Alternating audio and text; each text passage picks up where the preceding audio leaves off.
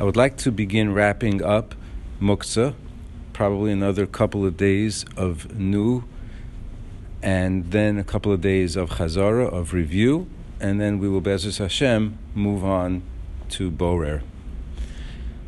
So today, I would like to discuss garbage.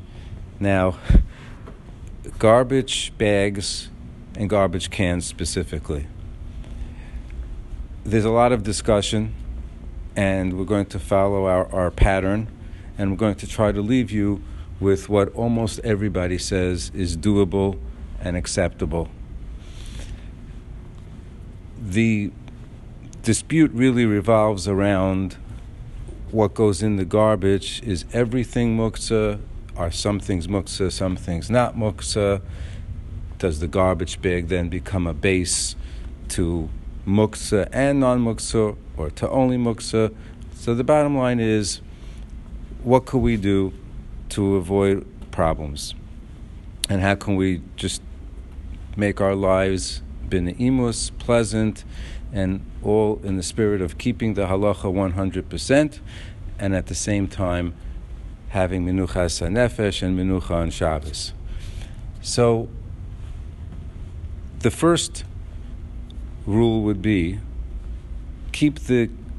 try to keep the garbage bag empty. Put in a new garbage bag right before Shabbos, and try not to put anything in the garbage bag until Tzeis HaKochavim, until nightfall. Rough guideline would be when the men come home from shul. 2, if you have a pull-out cabinet where there's a garbage pail that goes in there, and then a garbage bag that goes in the pail, and then you kind of shut the door, so to speak, and then when you want to open it up, it just pulls out on a wheel or a track. So again, you don't have to do these things, but the best thing to do is to put something on the bottom of the garbage pail before the bag goes in, before Shabbos. So you could put in a can of tuna, sardine, whatever you want that's closed, so you don't have to worry about it becoming dirty or anything like that.